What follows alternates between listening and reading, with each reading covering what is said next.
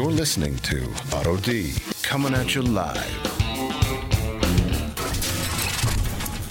Hey everybody, thanks for listening to the Otto D Show here at Dave Pratt's Star Worldwide Network Studios, broadcasting high above Camelback Road in beautiful Scottsdale, Arizona. I am your host, Otto Daniolo, and tonight my guest is Kevin Michael Prier, an accomplished singer-songwriter living here in the Valley of the Sun. Kevin will be with us right after the song from the Fervor Records catalog called Living in the Dark by Valley favorites, the Pistoleros. Check it out. When your friends say they're worried, you better slow down in a hurry or you might die. Hear another word. They tell you you're failing, say just doing like wailing. But you know nothing about this world. Say you're not living who you are. Got a belly beating heart. You're living in the dark.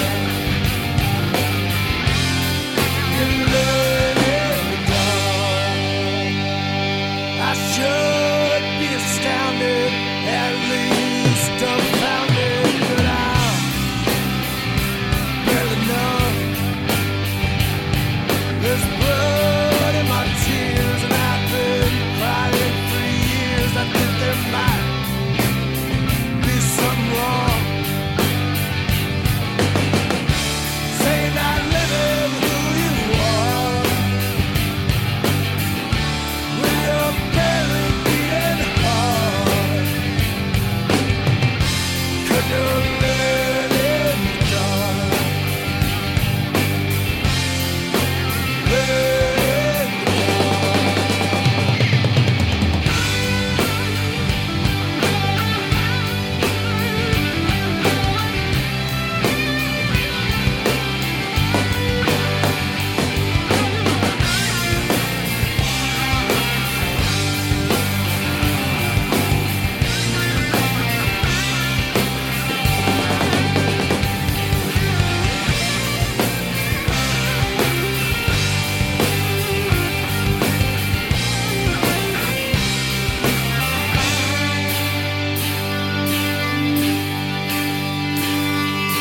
Friends say they're worried, but they're not. Judge and jury, and they just might not be right. You're not living who you are. With your belly beating hard. You're living in the dark. You're living in the dark.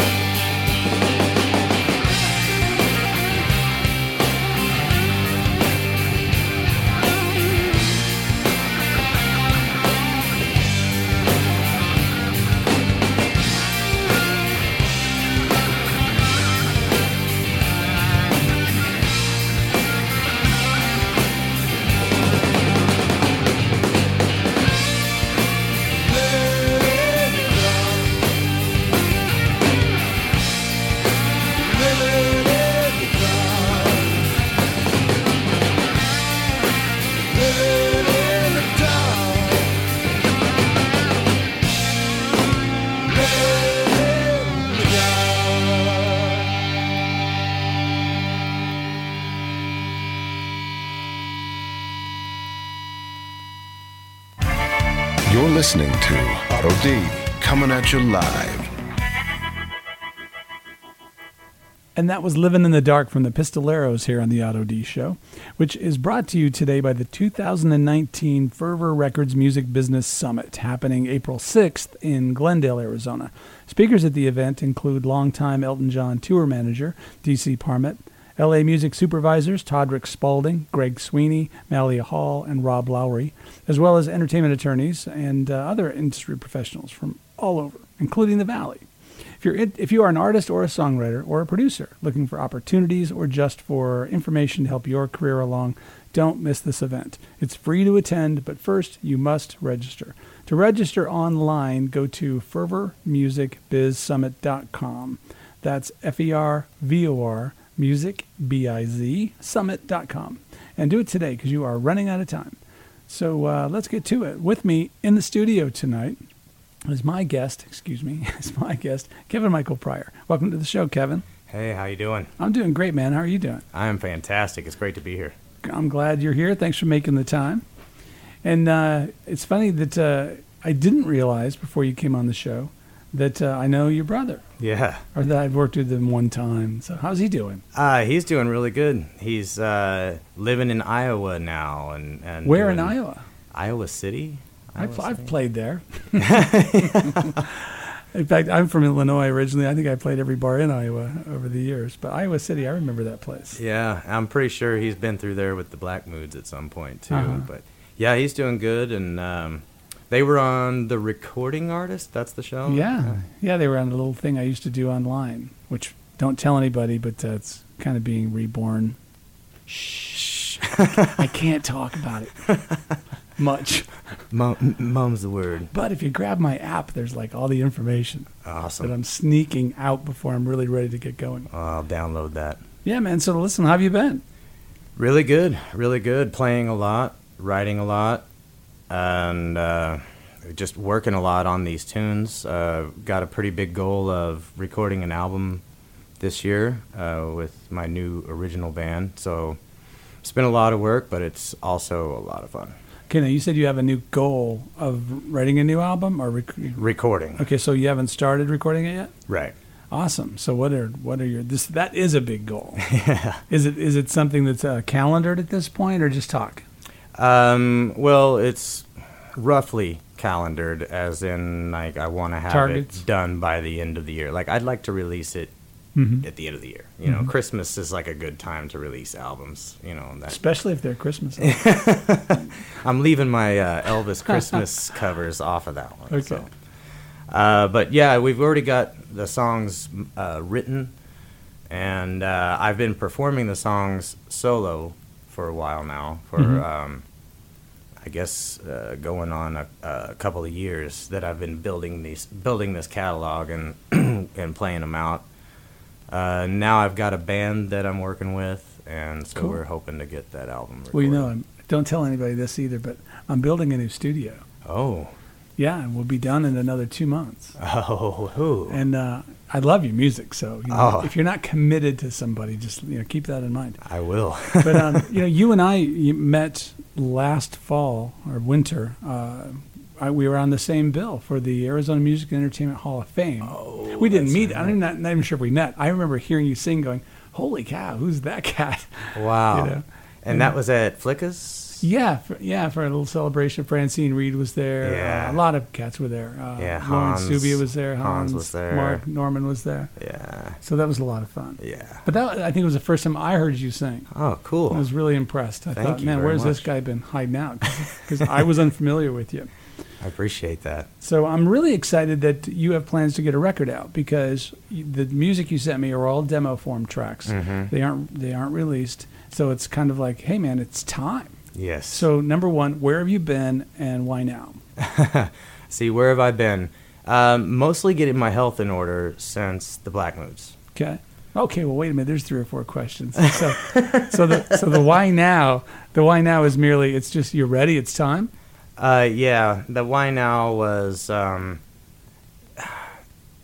guess, my wife being pregnant a couple of years ago. Mm-hmm. Well, 3 years ago now, Mm-hmm. sort of inspired me in particular ways to start writing songs from a more positive place, Mm-hmm. rather than feeling like they all need to come from pain and hardship and struggle. Interesting. And I still didn't want it to be corny, right? Because that's the danger when you're writing a happy song. You start to write it and you go, okay, this is for a kid's show. Might as well we'll finish it, but we'll never play it for anyone. Clowns never laughed before, and so I felt very happy with the result, and wrote a song called Olivia's First Morning that was about what I imagined her first morning on Earth being like. Mm-hmm. And So I felt like that was a pretty cool perspective, or pretty cool angle to kind of look at it from. And then after that, I felt like, well, this is pretty natural for me, and this has been missing, you know, like this piece is just missing, and I need to get back out there and start doing it. But I never was a solo performer before, and so I started going to open mics with my guitar and just hammering my way through these songs. And fortunately, I have gotten a little bit better at the guitar over the. So primarily in the past with your other bands, were you not playing guitar? Were you just singing? Or okay. Just singing. So taking on the guitar and singing was a bit of a step. Yeah, so that was pretty huge. To all of a sudden, the whole thing's on you, you know. Yeah. And I've seen lots of people that I love and respect do it, you know. Right. And so wasn't that daunted, but I knew it was going to be weird and different. And Well, let me ask you a question, because I think that's something that maybe we have similarly. I can play some chords on guitar. I don't. In certain rooms, I might call myself a guitar player, and that's if there's no musicians there. But in a room full of musicians, I don't call myself a guitar. Right. I say I can play the guitar a little. Yeah. So I do the same thing, and I'll go to, because people start asking, we don't want the band, we just want you to sing. And I'm like, you don't understand. Without my band, we're going to have a problem. What do you do when it comes to the solo sections in your songs? Do you delete them completely from all of your tunes? Or how do you handle that? Well, first of all, I don't particularly care for long, drawn-out sections of solo in a song. Unless it just really serves the song, you know, and like is exactly what the song needs at that particular moment. So I don't, you know, set out and write a song like, well, I got to make sure and leave 16 bars in there for a lead break. Or he'll quit. Right. I don't think of it in those terms. So some of the songs, easy. There's no lead break. So I just keep playing through. The only leads might be a transition from a chorus to the next verse, or, you know. Well, let's say you have one of those and it's 8 bars long. So Do you dump it? Or do you kind of watch people while you play through the chords? Or do you say, imagine a violin here? I mean, what do you do? I've done everything except the imagine a violin See, part. then I got one on you. I've creatively sometimes shorten it by half. Sure. So there's still a little break there, and you know that something is occurring, but you just don't hammer the audience with. Right. Do you find in that environment that you kind of rediscover the songs? Do they get changed after you've done the solo version? I think they change more when I start trying to work it up for a full band, because I mostly have written the songs with the idea of, hey, I'm going to go play this tonight at open mic night at Yucca, or you know, like that's the mentality that I've been approaching it with up to this point. So they change mostly when I start thinking, wow, how is this going to sound with 2 guitars? How is this going to sound with the bass? And a lot of times I end up getting to play very minimally with the full band, which is really cool, because then the guitar just gets to be this accent, you know. So there's the rhythm and the lyrics, and then the guitar is just this little thing on top. It's really now, cool. Tell me about this new band that's going to be doing the record. We're calling ourselves the Real Fakes, and the whole idea behind the band is that the only thing stopping you from being in this band is showing up. Everybody is in the band. Anybody and everybody can play on the record. You know, if there's a song that someone particularly loves that they want to be a part of, that, you know, like, it's completely open to it. I've already got a few people from around, like Mark Norman and those kinds of guys, that are all about being on this album. So I thought the Real Fakes is a cool So it's kind really of take on that. it's a title for a collection of characters that aren't necessarily a touring band. That's going to be the name of everybody who's involved in this project. Right. That's a fascinating idea. And yeah, and you mentioned not necessarily a touring band, which is kind of a key component of the idea, because I wanted to do this all on my terms and getting gigs, playing out, going places outside of Phoenix, going places outside the Valley. I wanted it to be where that isn't an expectation, right? It can happen, like we could do stuff, right? But it's not like, oh no, we gotta get a van, we gotta get on the road, we gotta get out there, like We got it. that's just not where this is going, you know what I mean? Right. So I want to record some albums, put them out there, and hopefully people like them, you know, but I'm not trying to tour the world and shove it in people's faces. You know? So the Real Fakes. The Real Is Fakes. is there a core group of guys that's going to play the rhythm section on your record? Yeah, it is Dave Lewis. He works with me at Fender. He was a bass player for Source Victoria for a long time. We've also got David Lidman. He's the drummer, and he's played with numerous acts around. I think right now the main person he's playing with is Blaine Long. And we've got Rob Myrick on keys, and he is new to the scene, but he has played with so many people already. It's crazy. He's just been all over the place. He's played with Ghetto Cowgirl, the Black Moods, me, Moons, Birds, and Monsters. Geez, I can't even think of all of the people that have heard him and then been like, can you come play with us too? That's cool. So his ticket's pretty full. And then Jared Compton is playing guitar. He's from the band Moons, Birds, and Monsters. Now you mentioned that one of the guys works with you at Fender, so I guess I can figure out you work at Fender. I do, yes. What are you doing over there? I'm a quality assurance engineer. Okay, describe that gig. You have to pick up guitars and play them all day long? Amazingly cool. Yeah, I mean, yeah, I work for the amps section, and I work for the digital team on that. So, yeah, all the digital stuff that's coming through, like all the, I don't know if you saw any of the stuff from NAMM this year, but the modeling amps that Fender has now called the Mustang and the Rumble for the guitar and bass respectively. Working on those. So do you, effects pedals. As a quality assurance character, do you have an opportunity to see this stuff before they're ready to put it out? Yes. And in That's most cases way before. That's got to be exciting. It is. I mean, that's really cool. And not just to be able to see it, but be able to affect it. That's what I mean. Give some feedback, and yeah, because you know what the customer base is responding to better than the guys in the shop, or better than the guys who are designing.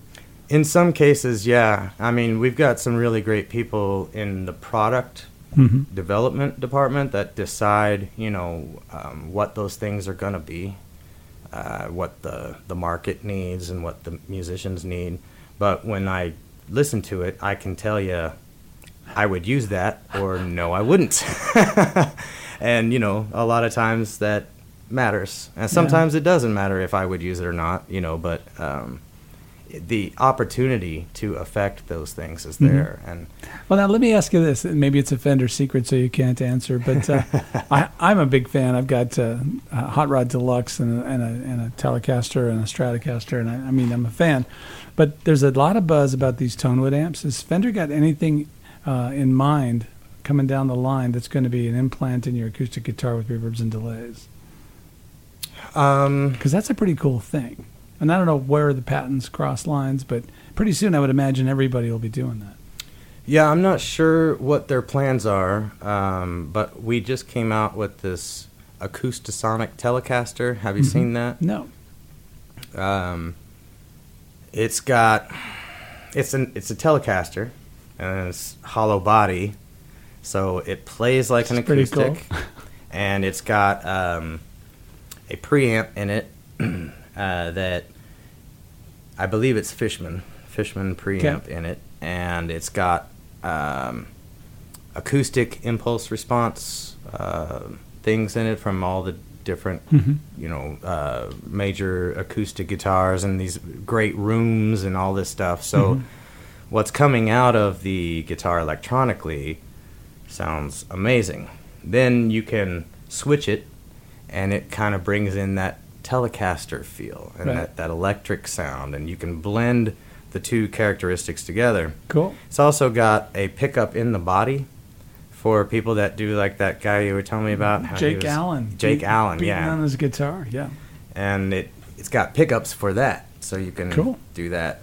So I wouldn't be surprised if we add in effects and those kinds of things to that. Thanks for answering that question. I want to get to play one of your demos that you sent me, one of the songs coming up. But before we do, you've also mentioned that you're the lead singer of Lead Chains currently. Yeah. So tell me, you've told me about the Real Fakes. What's the deal with Lead Chains? So Lead Chains is the way we announce it when we're playing is Lead Chains is the Valley's premier Led Zeppelin and Alice in Chains cover band. I love that. It's fun. I love that.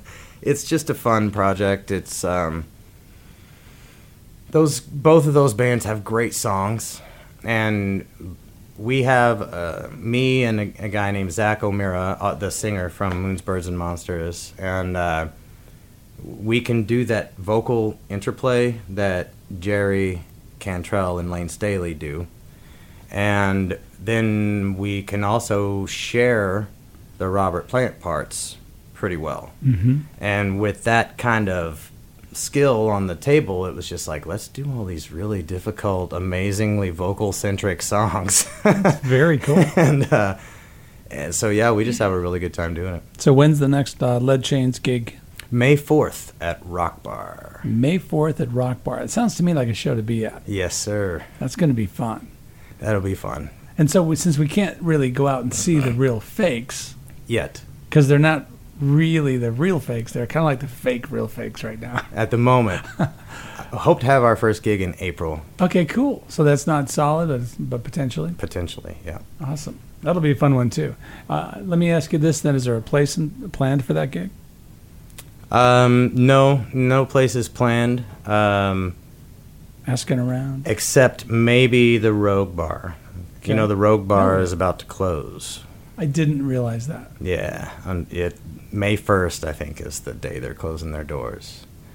So I would love for the Real Fakes to have their first gig be at the Rogue, which would be one of the last gigs that happen at the Rogue. So that would be cool. I think that would be really neat. Be very cool. Listen, let's play a cut, then we'll get back to kind of how you got into all of this, including some of the names of the bands you've already mentioned you were involved in. So I want to play one of the tunes that you sent me, and I think I'll let you pick. Should it be Afraid to Crash, or Desert Rats, or Magic? Desert Rats, I think. Okay, tell me a little bit about it. Desert Rats is about my experience with all of the, I don't know what the politically correct term would be. Don't worry, we're not that way. Like all of the dregs of society, right? You know, the homeless and the downtrodden and the people that are out there, and especially here, seems to be something about the desert that really adds a hint of desperation to their approach. And, True. And they all need something from someone. And ultimately, what they really need is to feel like they matter, like they're not ineffectual or insignificant, you know? Like, the chorus says, value me. Right? Do you know Brian Smith? Oh, I should. The name sounds really familiar. Brian Smith. Yeah, well, he has a book called Spent Saints that's out now. And another one called Tucson Salvage. We need to connect this song with those guys and see if there's some interest in doing something together. Okay. Very, very cool. Awesome. So let's check out Desert Rats here on the Auto D Show. And this is just a rough demo. You recorded at your house, or? Yep, I did it at my house doing USB recording and, you know, Cool. all that. The way records are made today. Yeah. Well, let's check it out. We'll be right back.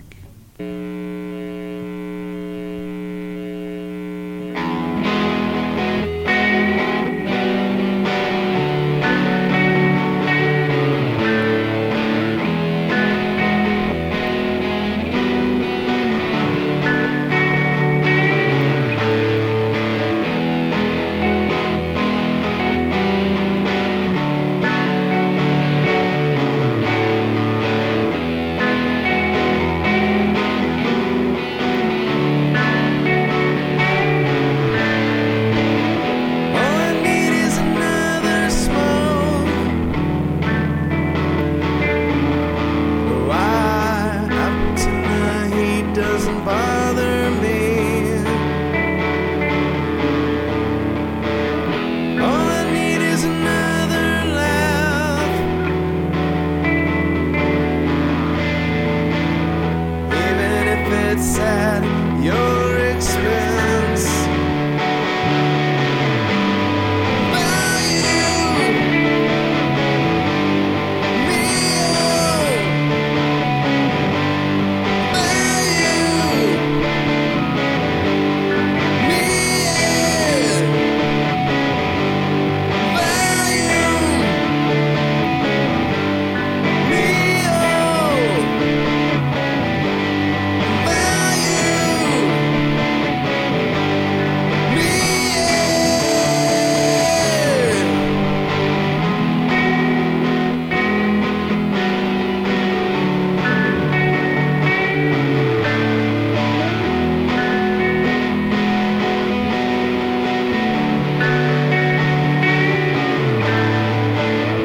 All I need is another space.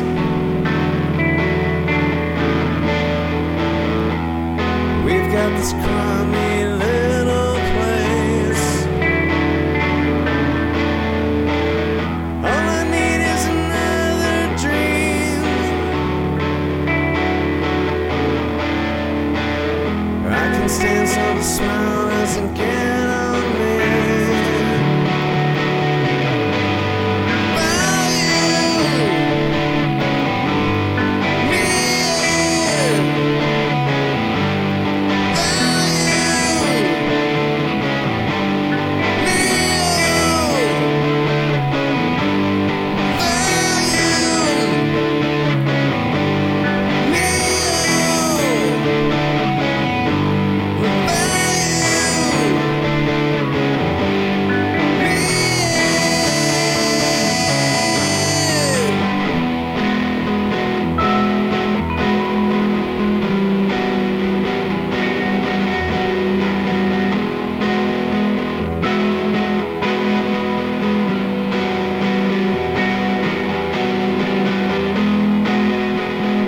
Unwelcome complaints.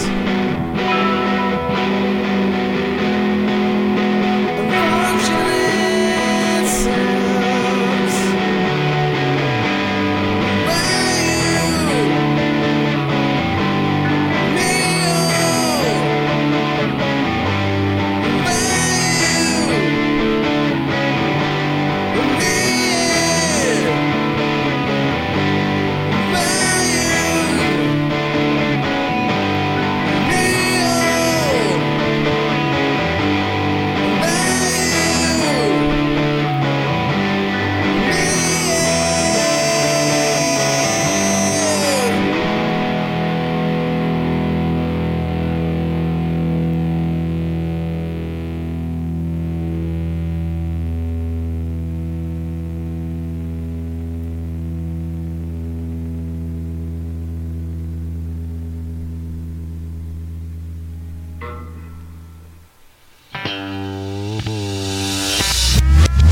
You're listening to Auto D, coming at you live.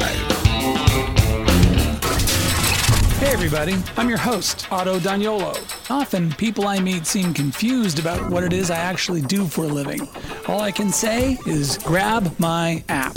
It's free in your app store. Just search Otto D, that's O-T-T-O-D, and then you'll have my whole story, from trumpet to guitar to platinum records and the movie business. In the app, you can stream my music, view a constantly updated concert schedule, and even land work on one of my projects, because that's where I post the job opportunities. You can also stream this podcast and stay on top of all the projects I'm involved in. Check it out and share it with the creative people in your life. Thanks for listening. Now, let's get back to the interview. For the show, I won't shoot another video. Fake it till you make it, baby. Come on, come on. Do your thing, darling. Do it all night. And that was Desert Rats here on the Otto D Show, where my guest is Kevin Michael Prier. Nice tune. Thank you.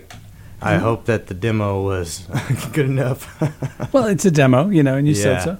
But it's a nice song. The whole time I was listening to it, I kept wandering back to a remark you had made about your daughter, and thinking the first time I wrote a song particularly for my daughter, she was probably 14, and she heard it when she was 18. She didn't live with me, and I thought, man, you wrote one for your daughter, like about her first day on the planet. And when she figures that out as a young adult and realizes that focus that you had for her at that age, I think kids are unaware of that from a parent, and I think it's incredibly cool that you wrote that song. I want to hear that.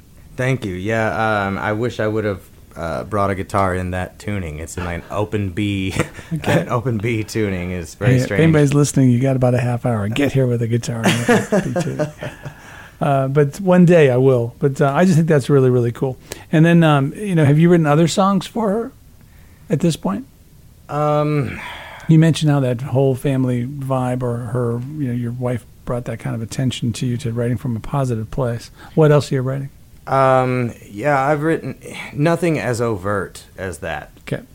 But I do slip some things into songs that, I don't know, it's just kind of, hey, I'm thinking about you, thinking about this aspect of things. Also, just her being is one of the main reasons that I wanted to get back out and start playing and sort of reconnect with all of the musical people that I had made connections with over the years. Mm-hmm. And because of the opportunities that will provide for mm-hmm. her sure. in the future, and not just with music, but just in life in general. Just mm-hmm. knowing people is a good thing, especially knowing people that do things mm-hmm. and not just, sitting around or whatever, but knowing right. people that are out there accomplishing things in right. the world, and just being able to provide well, that. Speaking of life in general, where did life in general start for you?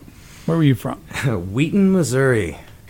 Okay. It's a little rural town, about 700 people in the southwest corner of Missouri. They call it the Four States yeah. because Oklahoma, Arkansas, Missouri, and Kansas all butt up against each other right there. Big family? No, relatively small family. My immediate family was just me and my brother and mom and dad. And then we had grandma and grandpa and uncle on my mom's side, a few cousins on my dad's side, a couple of aunts and uncles there too. But any music in the family? Yeah, quite a bit of music. I mean, my grandpa made a dobro out of 2 pie plates in 1938, which I have. No, you're kidding me. That will make an appearance on the Real Fakes record. Oh, absolutely. I would love to hear that. Bluegrass is a big part of that side of the family. And my dad played bass in a country band mm-hmm. called DT and the Country Sounds. There you go. So my brother and I grew up going to those shows and seeing country music shows. Mm-hmm. And then, of course, our friends and things also had parents in bands. And, it was a very musical upbringing. I didn't quite appreciate it until, recently, mm-hmm. after being a full-fledged adult or Did whatever you that is. Did you ever pick up an instrument? When did you learn to play initially? I learned to play guitar when I was 14. That's when I picked that up. Okay. I played saxophone when I was 10. That's when I started playing that. Mhm. What When did other you start instruments? singing? Pretty much as soon as I didn't have a saxophone reed in my mouth, I started singing. I started singing, I think, around the time Nirvana hit the scene. Wow. Because Nirvana was just really huge for me as a teenager. And I was like, oh my God, I want to brood in my room and write lyrics and sing songs, And that just spoke to me in some kind of way. Well, they were a dramatic, immediate shift in rock and roll. Indeed. And I'll never forget. There are certain things you don't forget. And two for me was, I was walking through my living room when Alanis Morissette's first song came on MTV. Oh. I was basically running from the bedroom where I'd grabbed my keys to the garage to get in the car, and I stopped and turned around and watched the TV until the song was over. And I said, because I had to know who it was. I always ran the names at the front and back. Right. I said, I don't know what this is. I have to hear it. And Nirvana was the same thing when Teen Spirit was out. I remember just being glued to a TV going, I don't get this. This is really cool. This isn't supposed to be. This isn't what's happening. Where is this coming from? I remember thinking, I've got to watch this. Yeah. They're just undeniable when certain things happen. And Nirvana, I used to say, and it might not be accurate, but I used to say that the whole glam rock thing absolutely overnight disappeared with Nirvana. And I think in every style, from the beginning of rock and roll, you have this pure essence of a creative process, and it's a raw thing, and it's successful. And then people jump on board and do it because they can, and other people jump on board to copy it. And in the lifespan of any pop style, it seems that by the end, it's nothing but style. There's no more essence. Right. And I think that's where rock and roll had gone through this glam rock thing. It got to the point where if you didn't have black fingernails and all the necklaces and all the long hair and makeup, it was more about how it looked than it really was about the meat of what it was all built around. And Nirvana came when that tree was really big, Yes. with none of it, and just had this raw essence again. And it was like, crush. Yeah. Then what happens? Everybody starts to be like it. Everybody copies it, and all of a sudden, it's only about style. Right. It's just the natural path, Right. pop path of a new thing. But they were that birth, and it was. I think it's what we do can't to miss it. everything, really. Yeah, I yeah. mean, as a culture, maybe American, maybe it's specific to America, I don't know, but we tend to just grab whatever we love and squeeze it like Lenny from Of Mice and Men until there's just nothing Those left. days. Yeah. Yeah. Well, I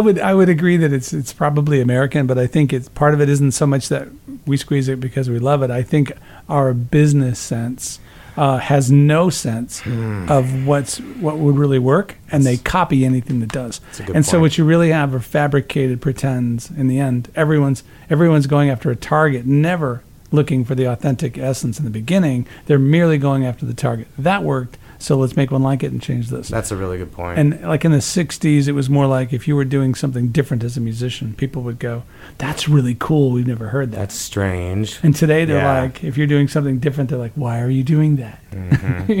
There's no interest in new. Right. So it's a different battle. It's a different combat, I think, in the way the pop world works these days. But the beautiful thing, I think, about the digital era is now those gatekeepers are really gone between the audience and the music makers, and there's a lot more stuff out there. Right. And so things can kind of seep up and creep through. Right. And the audience can decide Yeah. what they're going to grab Yeah. onto, Now rather you than have just having it people shoved down your Where throat. we all have you know? different music we love. Where we all are introducing people to songs we've never heard because there's so much out there. Mm-hmm. And that way it's kind of a good thing. Yeah, absolutely. So when did you put your first band together and start to do original music? So it was in 1995. I was 15. Me and my brother got together with Josh Kennedy from down the street. I know, Josh. From down the street. So you guys were all living together. Yep. So you played, Wheaton is really like baseball together in the street, or stickball or whatever? No, because we weren't really into that thing. What Cool. we did together was music. Okay. And all that entails. Okay, I'm with you. Yeah, and so we practiced incessantly And then we started getting actual gigs. At the time I was like 16. Cool. And playing out and going places. And then by the time I was 17, we had a standing gig at a bar in Eureka Springs, Arkansas that we played at, not every weekend, but as many weekends as we could get down there. And so from that point forward, it became a professional thing. We were very serious about it. Was there a name to that band? Oh, yeah. We called ourselves Furthermore. Okay. At first. I love those names as you grow up, trying different bands. I was in plenty of really bad ones. I felt like Spinal Tap, coming up with all the different names before that. So since you were connected with Josh back in those days, so when did the Black Moods happen? Did that happen in Missouri? The Black Moods happened here, actually. Sorry, here in Scottsdale or in Tempe in the Valley. And we all came out here in like 2002. Josh and my brother were going to the Conservatory of Recording Arts and Sciences in Tempe. And we met up with Robin Wilson from the Gin Blossoms. And was that exciting? Oh yeah, that was really cool. Especially because we had met him a couple of years previous in Springfield, Missouri. Oh, cool! At a Gas Giants show. Okay. And he remembered us. And he heard that Josh and Ryan were at the conservatory, so he said, "Why don't you come work in my studio as interns?" And then he took a shining to Josh and said, come out, be a guitar tech. Scotty Johnson was also really cool. Jesse Valenzuela. They all, I don't know what, took us under their wing, so to speak. Well, that's very cool. And they kind of let us have the run of Mayberry here and there, whenever we weren't being too rowdy about it. And that place eventually became Uranus Studios.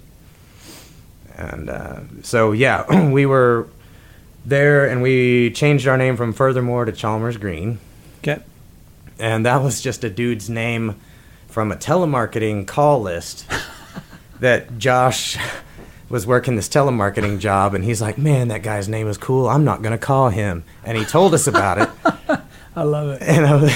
And we were like, "Yes, let's use his name. Let's steal it." So we liked his name, and we made that our band name.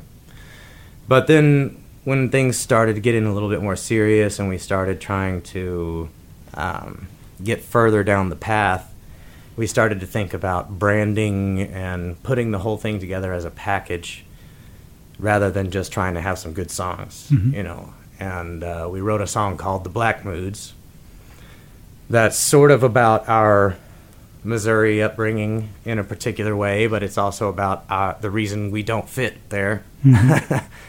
And we felt like that really fit the branding. And that name stuck, and they're still using it today. Okay, cool. Now, how is it that you're not lead singer for the Black Moods? What happened? Well, I have Crohn's disease, and so the rock and roll life, the tour life, isn't exactly, it doesn't play well with Crohn's disease. You need doctors and medicine and time to pay attention to how your body feels, and being out on the road and playing shows constantly and all of that just was not conducive to staying healthy. The band knew it, and I knew it, and so I had to take a step back, and they continued on and have done really well. Josh stepped up and started singing. Those guys are just crushing it right now. Yeah, and he's great. Yep, they're doing good. Got 2 songs out on the radio right now, Belladonna and Bad News, I think. And, I don't see any stopping for them. They're just going to keep going. Well, if you can, keep writing with us. Yeah, I do when I can. That's the key, man. Well, that's pretty wild. Now, so did you do anything after the Black Moods, or was that a real break for you? That was a real break for me. I took a complete step back. Went to school, went to college, got a degree in game design. Really? And that's how I even have the QA experience to have gotten the job at Fender, is through that Cool. game That's design very cool. stuff. And so yeah, there was a decade. There was a decade where I was not playing, not performing. Sometimes you need the break, and it kind of refreshes you as well, not just physically, but just in your own sense of music and new ideas and a fresh interest, kind of an appetite again to go back at it. Yeah, there was a rejuvenation. And it did happen around the time that I wrote Olivia's First Morning and just decided, man, I got to get back out there and start doing this. Now, you brought your guitar in, and very few people do, because we just talk and talk and talk. But I see it sitting there. It's been sitting there for 45 minutes. So I think you should play us something. All right. If you're cool with that. What would you like to play? Let's see. I've got a song called Fall Apart Together. Okay. That's, I think it's pretty okay acoustic style. Okay, well, I happen to have one extra microphone here. Here, take a drink of this. There you go. It's for pitch control. Yeah, so I There you don't go. get a dry throat. All right, All right. go for it.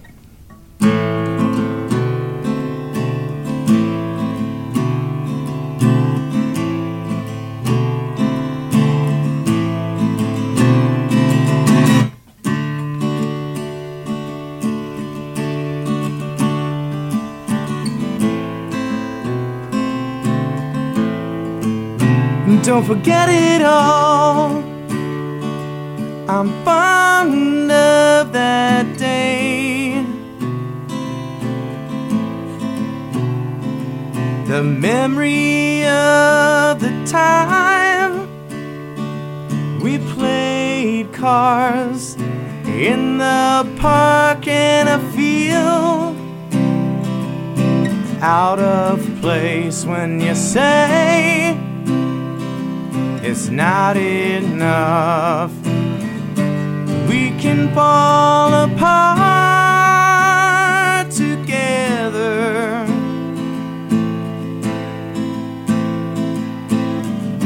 Singing songs about the lame mistakes we made. We can fall apart together. We will fall apart.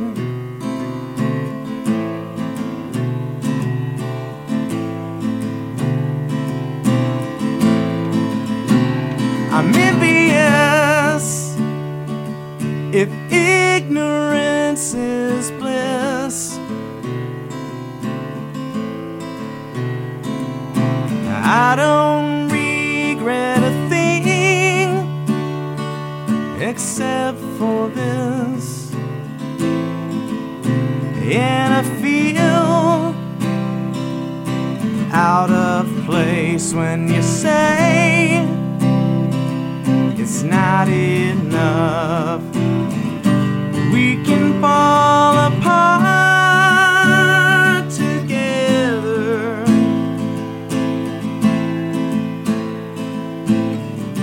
Singing songs about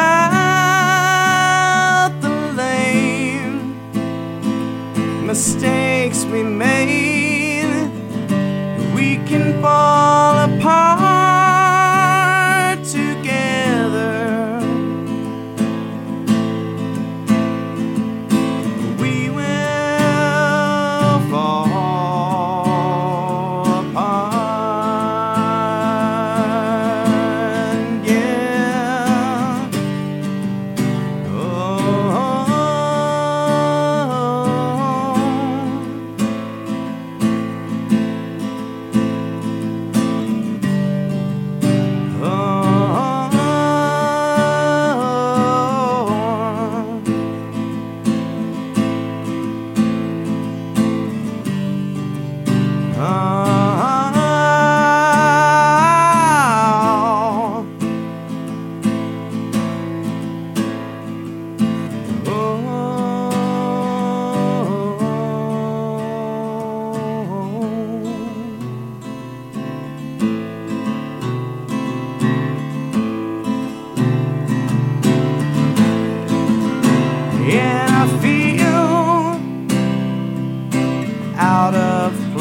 hurts when you say it's not enough.